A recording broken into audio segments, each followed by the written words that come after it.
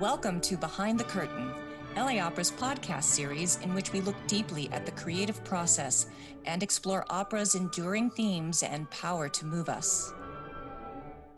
Good evening, everyone. First and foremost, I want to say that I hope all of you and all of your families continue to be safe and well. Before we begin, I want to thank the underwriters of our new production of The Marriage of Figaro, which, of course, due to COVID-19, we have had to postpone for the moment. Those underwriters are Grow at Annenberg, the Carol and Warner Henry Production Fund for Mozart Operas, Nanette and Keith Leonard, Lauren Leichman and Arthur Levine Family Foundation, Ariane and Lionel Savage, Piera Barbiglia, Shaheen Emerging Artist Program, who underwrote Ying Fang's appearance.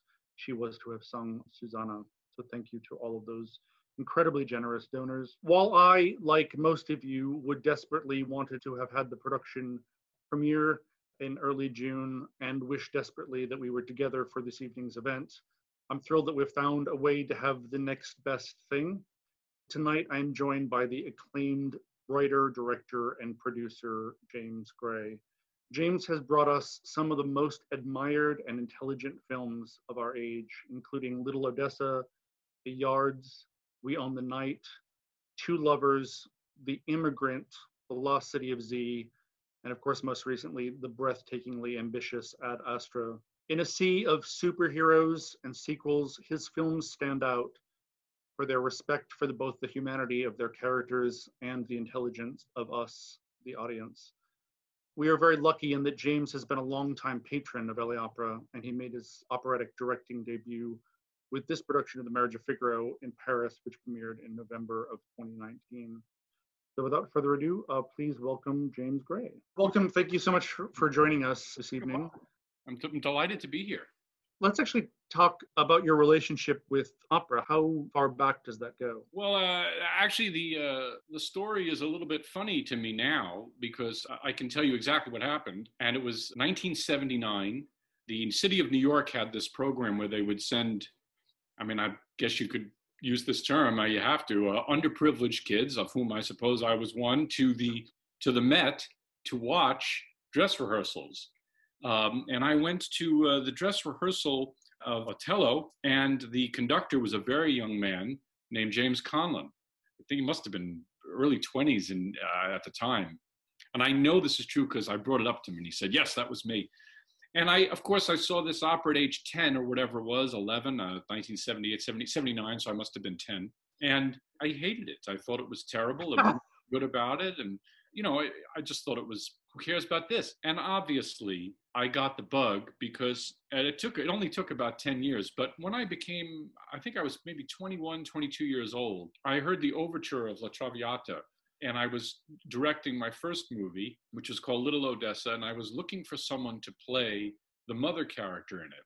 And my casting director, he said, oh, you should look at a movie that Franco Zeffirelli did of La Traviata with Teresa Stratas in it. Maybe we can convince her to do a dramatic turn. It might be a cool thing. She turned it down, as it turns out, and it wound up being Vanessa Redgrave. But I will tell you that watching that movie, I remember hearing that overture, and then, of course, also the entr'acte, which is amazing as well, both of which Zeffirelli uses in the movie. And I kind of started thinking, wow, I missed out on this great art form, and I became addicted. I was maybe 20. By this time, I might have been 23.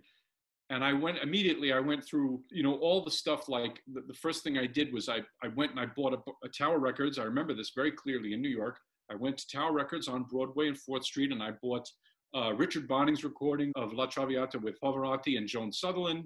And then I bought Kleiber's recording on Deutsche Grammophon because I wanted to see how that was different. And that was just Verdi. And then from Verdi, I went to Puccini. And from Puccini, I went to Donizetti and Bellini. And, before you know it, Wagner, of course, and Mozart. So I got the bug at maybe 23 years old. Too long an answer for your question, isn't it? No, it's actually fantastic. So do you feel like that crept into your work at all? Can we see those influences actually in your oeuvre? It's harder for me to, first of all, it's an excellent question, but it's hard for me to answer that very directly because you don't have a lot of distance from your own work. You know what I mean? I don't sit and analyze, is there an operatic threat? I don't do that, But having said that, it must be there because when I'm making a film, in my mind, every movie I've made, I attach the operas that I'm listening to in my mind to that. So for example, I can tell you, I was listening rather obsessively to La Boheme during a film I made called The Yards. And I was listening, not just opera, also Ravel, but I was listening to a ton of Mozart during The Lost City of Z. So obviously it informs the style of the film hugely. And in fact, on The Immigrant, I just flat out used Puccini and Gounod, and I'm sure I'm forgetting somebody else. And Two Lovers, I used Mascagni. So it's all there. Have you ever thought about, actually, since you're a screenwriter as well, actually writing a full-scale adaptation of one of these classic canonical texts into film? Or it's a great question. And in fact, it's funny you asked that, because I just got a call last week about producing a series where a bunch of movie directors would basically each do an opera, they call them the top 25, most famous ones. They wanted me to help kind of get other directors as well. I would do the first one and get other directors. And I said to them, without knowing much more, I just said I would love to do it.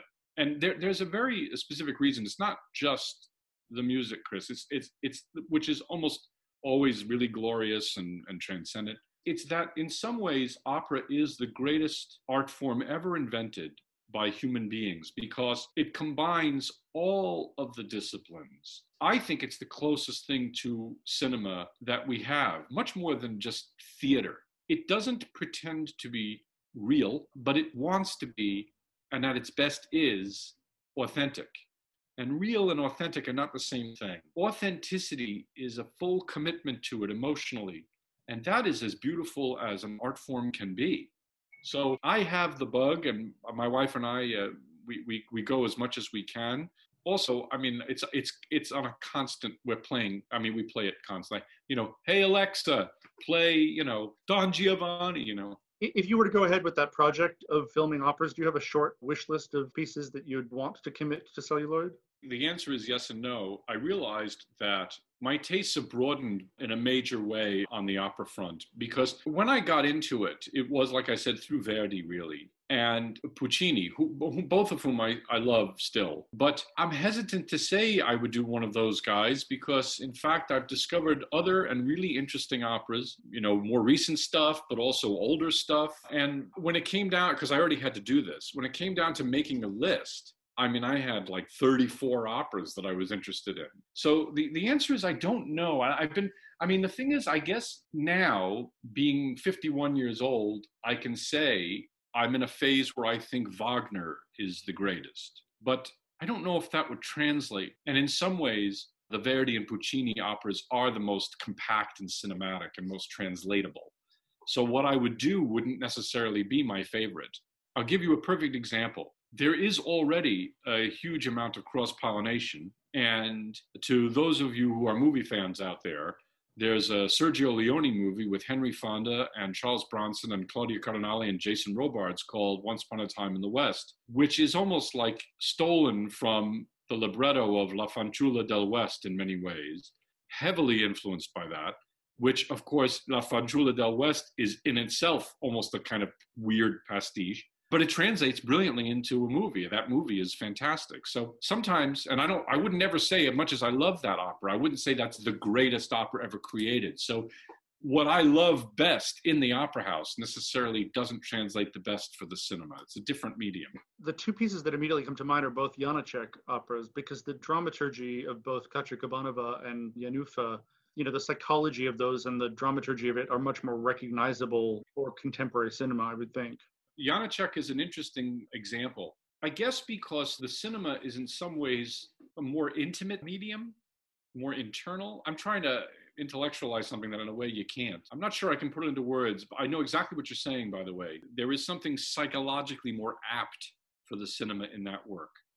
But I don't know. The answer is I don't know. That's exciting. I have 4 months to think about it, so I'll come up with something. So in that case, would you also be writing the screenplay for it? Would you be writing some kind of an adaptation of one of those works? Or yeah, very weird, right? You'd have to do, I guess, the idea. By the way, what they're doing is remarkable, because they're giving all of us a chance to do it as long, whether it's 26 minutes or 3 hours and 40 minutes, total freedom on the length. You want to adapt it straight, great. You want to set it in ancient Rome, great. You want to set it in a diner from yesterday, great. So the answer is I don't know yet. I've seen obviously many, many, many versions of operas done for film. I'm not sure. I guess I would say none of them is as successful, for example, as Visconti's movie, The Leopard, which uses a piece by Verdi, which I guess they discovered either right before the film was made or right around or before the movie. And for some reason, Il Gattopardo, the Visconti movie, The Leopard, feels like an opera. It feels even more like going to the opera than seeing Zeffirelli's movie of La Traviata, for example. So I don't know the answer to your question yet. This is very meta, but maybe we should commission an opera of Visconti's The Leopard. Bring it full circle. You can direct it. It's not a bad idea. I always found, it's funny because only when I got to be a bit of an elder cocker did I start reading enough. And it's funny because I'm using this terrible lockdown to read a lot of these books that I never read in high school or college and should have. Crime and Punishment? No, that I did read, I have to say. Bleak House? No, that I read too in school. I will tell you some of them. First of all, I made my way through Dante, so I'm proud of that. But also the Proust. And what's interesting about Proust is it feels like, because I know that Visconti was trying to adapt Proust for the screen and couldn't quite get his hands around how to do it. And The Leopard, weirdly, feels to me like a great Proust adaptation, more than the Lampedusa adaptation. But I don't know the exact reason or how to externalize the difference yet between the cinema and opera, but I'm going to have to find a link in that language. I'm incredibly impressed that you found time for Meatballs and Proust. Well, you might be the only person in quarantine who's managing both. No, I'm going to tell you the truth. I have had, and this is, I guess I wonder if it's true for all of your viewers. I've had a difficult time being productive in terms of work. Like, I feel like I haven't been writing very much. I have a movie ready to go and actors involved, but nobody knows when that can happen for obvious reasons. And so I find myself reading for pleasure fiction in a way that I haven't for 25 years. Well, it's beautiful to try to lean into the moment, right? And to find the joy. What else can you do? Yeah, indeed. What we have. You're 7 major motion pictures in, but you're 3 decades into your opera fandom. Why did it take you so long to use all of your creative energies and bring it to the operatic stage? Nobody asked me before. That's not true. Therein lies a tale, actually, but that isn't actually true. So who else asked me? I mean, they asked me to do it, and I said no. A fact that I believe you tried to hide from me, because you and I had a conversation about this many years ago, and you did? The noise that you emitted might have sounded like pshaw. There might have been a hand wave as well. That's so funny. I don't remember that at all. Oh my God, what does that mean for me? Well, I will tell you what happened. I mean, this guy, a wonderful man named Michel Franck from the Theatre de Champs-Élysées, he called me up and I said, of course, no. And then I was in Paris for work for another thing. And he said, let's have dinner. We can have dinner. We can talk. And you don't have to say yes, don't worry. And I sat with him at dinner and I said, yeah, no, I'm not going to do that. He said, well, what about Marriage of Figaro? I said, that's not even my favorite Mozart. No. He said, what is your favorite? I said, Don Giovanni. He said, no, Figaro is better. I said, no, I don't even, that's not, he goes, I said, no, it's not even my favorite. He goes, good. I said, but I don't know what to do. I don't know the first thing about directing for the stage. He said, good. And basically, the more I tried to dissuade him, the more he attempted to persuade me. And finally, maybe too much excellent Bordeaux, I finally said yes. I said, it was 4 years from now. I'll probably be dead by then, just pushing it off into the future. But it's one of the great experiences of my life. And I've been very straightforward with you about that. And I'm not exaggerating. It's an absolute high point in my life. And I emailed this to you, and I may as well say it aloud to everybody else. I had a tremendously melancholic feeling that I wasn't able to do it this month for LA. And because I just feel like it would have been spectacular. And I can't wait to do it. I can't wait. I think it's going to be great. Yeah, we agree. Did he cite in that conversation what he saw in your films that made him think that you were ideally suited to a very different art form? Yeah. Well, by the way, having said this, I need to correct one thing about the record. I don't want to say ignorant. I'd seen Figaro actually in LA. I'd listened to it a great deal, but underrated it terribly.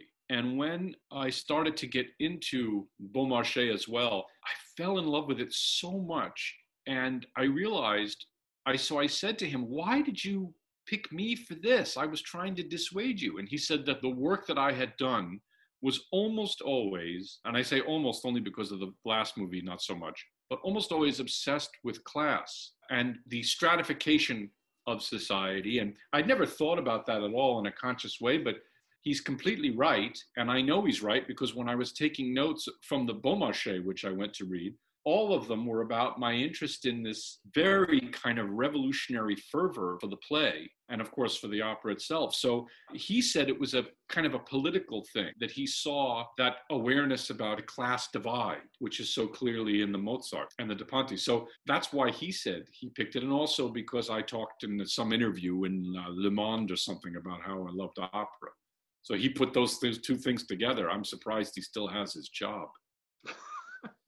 What did you have to do in your professional life in order to carve out the amount of time necessary to prepare for this? And were you between projects? Did you? No, it actually was sort of a disaster in many ways that way, because, you have to set aside time so far in advance.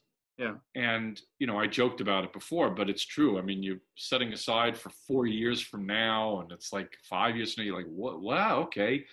And then you find all of a sudden that creeps up very quickly. So what I did was every time I made a film, when it got sort of closer to that time frame, I said, just want to let you guys know for this 8-week period, I will be unavailable. So we kind of rushed things along and determined the release date of Ad Astra because instead of a later fall, it's true, instead of a later fall release, we went to the Venice Film Festival and opened the film in September so that I could go in October, November to do the opera. So you have to do that. I mean, what else can you do? Yeah, that might be the first time in history in which Hollywood bowed to the knee of opera rather than the other way around, right? When you have the movie stars on your side, it helps things considerably. And plus, it makes them feel good because you say, oh, I've got to go because I have to do an opera. And then immediately they think you're more important than you are. So it's good. So talk about the preparations for the project, and you already talked about the Beaumarchais, so you were obviously doing research, but talk about the acquisition of your collaborators and how you prepared for your interpretation. Well, the first thing I did do, that's true, is I went and I'm going to brag about this. I went to the bookstore. It didn't click on my computer keypad or whatever, or smartphone. I went to the last bookstore in downtown LA. I bought 3 mediocre biographies of Mozart. It was hard for me to find a good one. Read those. We know less about him than you'd think, actually. It's surprising. I learned about his sister, which I found very interesting, but in any event, read the Beaumarchais, so I had at least some historical basis for what to do. And then I just listened to the opera obsessively. When I went to Paris, I was very fortunate. I had a great AD, a terrific guy whom I became very close with, named Gilles Rico. And Gilles is one of those guys who knows everything about everything. And whenever I had a question, I could ask him. I got quite frustrated, by the way, because the translation from libretto to libretto can change quite a bit. So you're dependent on someone who understands the language better than you. And he could help me there because he understood it better. But what I did was I just tried to I didn't want to hurt the opera. I didn't want to put myself. Well, no, that's a classic. We've done a couple of projects with Billy Friedkin, and he would always say that his first credo was first do no harm. So that has an echo there. Oh, wow. That's so funny.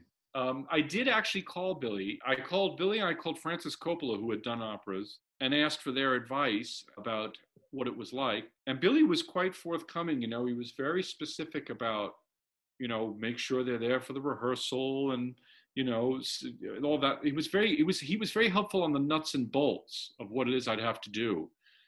But I really felt like, how am I going to improve upon the Mozart creation? The answer is I can't. And what I wanted to do, the first ambition that I had was to have no ambition, which was to say, how can I serve the authenticity of this? And how can it feel lived in and treated with not just reverence and respect, but also with maximum investment? Not respect like you look at something over there with a distance, but how do you do the deep dive, the commitment? So in a sense, I kind of began to approach directing the singers who, by the way, were quite good natural actors, even if they didn't have, tons of craft from an acting school. It wasn't like Lee Strasberg or something. To get back to intention. So let me see if I can explain this. I did not want the staging to be an expression of my statement or a statement that I would make. I tried to get the staging to be organic to Mozart and to Da Ponte. So let me say this. Okay, so if you say to a singer, okay, you're going to walk from here to here as you sing this, they can mechanically do that, and it's no good. It feels like what they call park and bark. You sing, you move, then you move to another place and you sing. And I realized this after the first 3 days of rehearsal. And I said, okay, what I'm going to have to do is take everybody out to dinner every 5 seconds. And we are going to have to become a family. And I am going to talk through the intention for every single gesture. Because if you say to Contessa, go from here to here, without understanding the reason that she's doing it, it feels like an empty blocking gesture. If you explain the intention, what is underneath the text, then all of a sudden, all the movement has meaning and it becomes organic. And it was amazing. You could tell the person, move from there to there, they would do it. Or you could say, well, don't you want to go to him because you see that he's rubbing his ankle and pretending, blah, blah, blah. All of a sudden, they have the intention and they understand what they're doing. And the same physical gesture takes on a massively different meaning and a tremendous amount more commitment. So in some sense, it was almost like Stanislavski 101, that you go back to intention all the time with every single move. And my attitude is that great staging is invisible, that you don't notice it as staging, that it seems entirely organic. It seems like nobody went and told the singer, because, obviously you know this, Chris, and I'm sure most of you guys out there know it. Basically, you show up, and this is different, by the way, from the cinema. In the cinema, a tradition, by the way, you can please stop me if it gets really boring or long. Oh, this is perfect. This is fantastic. So in the cinema, the movement of performance has changed a lot. The acting has dictated direction. If you have Cary Grant and Ingrid Bergman, for example, not Torn Curtain, Notorious, right? This is Notorious. Hitchcock could say, move from here to here, and Cary Grant would do it, and because there was a style of acting, right? Filmic representational. And he could sort of talk like this, and you would, driving scenes, and the background is fake, and you buy it because it's part of what we call the studio system or old movies. Then all of a sudden comes Montgomery Clift and Marlon Brando. And Marlon Brando goes, and Eva Marie Saint drops a glove, and he picks it up and starts playing with it on a swing and on the waterfront. And all of a sudden, the cameraman realizes he's got to go down and get Brando as he picks up the glove. So the mise en scène, where you put the camera, all of a sudden gets changed because the actor might do something very unpredictable because the style of acting changes and becomes more realistic. All right, why am I talking through all of this? Because in the opera, what you realize is that in order to break down the wall of something that feels removed from us, something that has a much more direct emotional impact, we are after the authentic. And so to be after the authentic, we constantly dive into what's the reason we're doing what we're doing, or what's the reason we think we're doing what we're doing, because most people act out of, unconscious urges and so forth. But there's always a reason. There's always an internal life. And if you know that internal life, you don't even have to show it. You just have to think it. And the audience will sense that that is there. And this, to me, was the way to communicate the emotion of the Mozart. And the music is already doing a lot of the work, but it's not doing all the work. It just isn't. And particularly in the final act, which is a very challenging act to stage, which has a ton of strange actions and also a lot of offstage stuff, you have to find a way to make it organic and authentic to the singer. So I found myself doing almost like actors' studio work with the singers. Does this make any sense at all? No, it's actually a perfect description. And actually, one of my big questions for you really is, I don't assume you're doing a lot of rehearsing when you're making a movie. I'm sorry. Yes, this is the thing. This is the reason I went into the whole spiel about studio acting and so forth. So in the cinema now, post Montgomery Clift and post Brando to today, because we haven't really changed since then, you go on the set and you say to the actor in the morning, You have your cup of coffee, and it's always the most frightening moment of the day. You say to the actors, okay, show me. What are we going to do today? How do we stage this? And the actor helps you because the actor will say, I want to move toward the light when he does this or whatever. And the camera, where you put the camera becomes a subtle compromise between the image you had in your head and where the actor wants to go. So I was in that mindset when I got to Paris. But when I got to Paris, I saw all of a sudden the actor would go like this, and then look at me. And I'd be like, well, show me what you would do. Doesn't work like that. And I realized I had to tell them where to go every single step of the way, which at first was horrifying, but then became quite liberating because we started talking about intention. Okay, what would you do here? And I realized that my mode of working had to change completely because they were not taking the lead. That somehow felt natural for the moment. It felt like just an extension of the work you'd already been doing on sets for the last 20 years, or? No, not at all. To be honest with you, it was a reinvention of what it means to direct. I had to reinvent my way of working very quickly. I have no doubt that the singers thought I was insane or idiotic at first. But then what I did notice was this. I quickly, in the first 3 days, tried to find my sea legs, and then I realized, okay, I have to tell them. So then I got into that mode.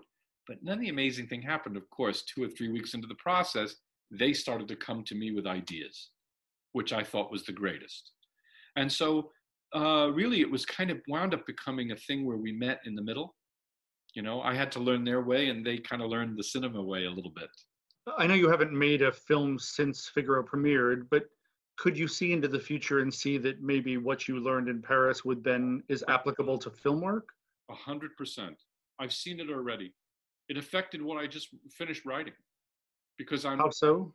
Well, you know, when you make a film, there's such a tremendous technical apparatus that gets in the way. And it's not helpful in the end. You know, the audience doesn't watch a movie and say, the focus pulling in there was excellent, or, you know, that's one stop underexposed. I mean, they don't do that, right? It made me realize technique, technical ability, you need it. But in the end, what matters is the internal work that you do and how you think about what the emotion of it has to be. And opera reminded me that that is the point of art. There are some people who are very religious and also into art.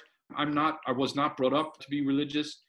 And art, I always found, was my religion. It was my way of coping with the world and to come to grips with the world and to see an artist put something forth that emotionally spoke to me.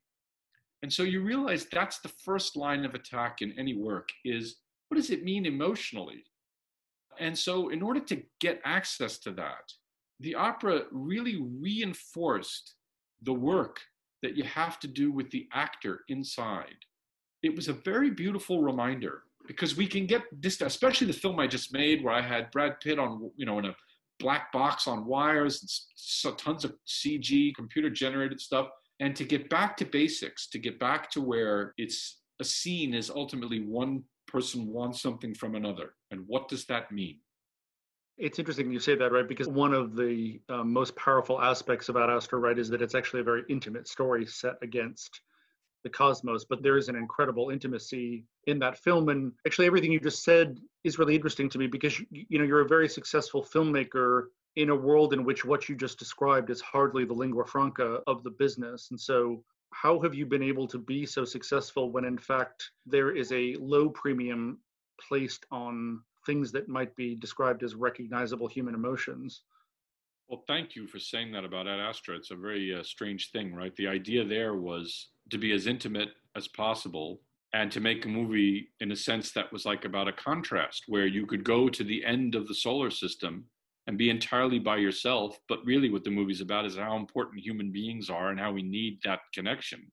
I guess the answer to your question would be, maybe this is a little sententious of me, but Stanley Kubrick once said, he said that the essence, the drive of the movie director has to be to try and make work in a commercial context. And so the only answer is to be both more daring and more sincere, which it seems contradictory, right? Daring and sincere. But I think in the end, what I've been fortunate enough to do is to be able to work in an environment where if I'm as sincere as possible, hopefully it'll pay off someday.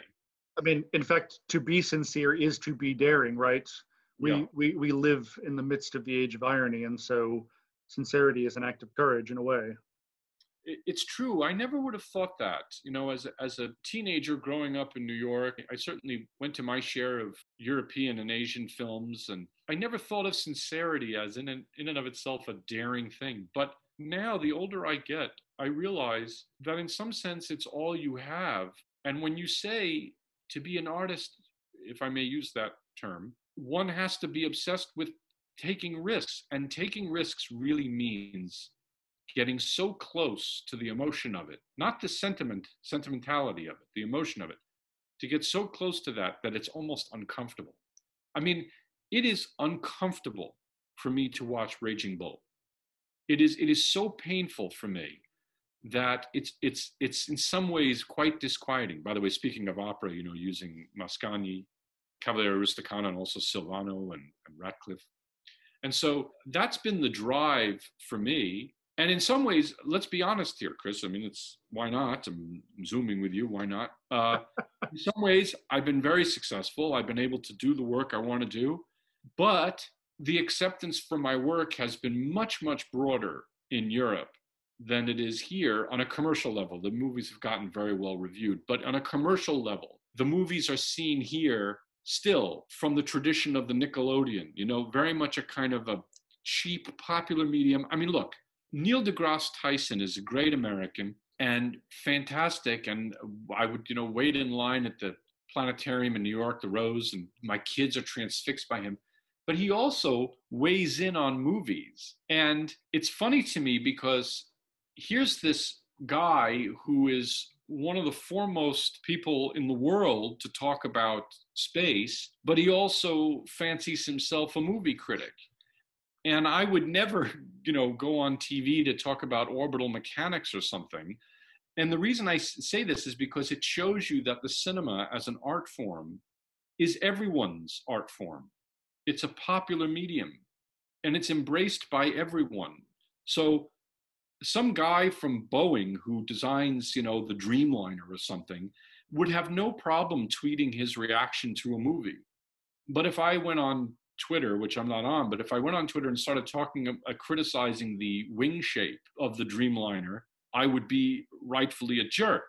So this tradition in America where the movies are a popular medium and it's not for some, only two people in the world to talk about them, but from all sorts of walks of life, is both the salvation of the medium, but also a scary thing because you find that it means that things like sincerity, frankly, are a little bit undervalued in the medium. Opera is not an ironic art form, and so actually your interest in sincere human emotions, actually, it ends up, you were destined for this in a way. I guess. I mean, the reason I mention all of this is that emotional sincerity, I mean, the irony thing that you're talking about is most prominently in movies and sometimes done brilliantly well. There's no rules on it, I mean, Dr. Strangelove is an incredible movie. And yes, in its own way, quite sincere, speaking of Mr. Kubrick. But at the same time, I mean, it's very satirical. It's not, it doesn't lack for, I mean, the Coen brothers, for example, their films have tons of irony in them. So there's no rules. But my own taste, which is for, of course, as we've talked about, Fellini and Visconti, the Italian guys, and, Orson Welles and Francis Coppola and Marty Scorsese and those films, and of course, Mr. Kubrick, that work tends to be very emotional, very personal, and very sincere. I don't know what that means for audiences. I think they might want something else. They want like Aquaman now or something. I don't know. Well, hopefully there's room for both. We need to pivot to audience questions, but I know that one of them is going to be, are you now bitten by the bug? Is this going to be part of the future artistry of James Gray as operatic direction? If anybody asks me again, I would do it.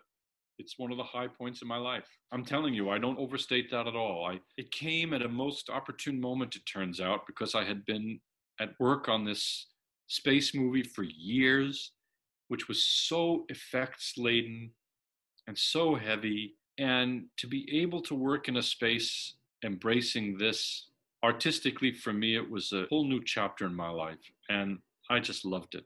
I would do it again in a second. That's beautiful to hear. I love the opera. I love the LA Opera, and I kind of am very fond of you, Chris. Don't tell anyone. And just the people on this call, and it's being recorded. Thank you, James, and thank you all for your incredible support. We look forward to seeing you in person, hopefully very, very soon. Thank you, and good night.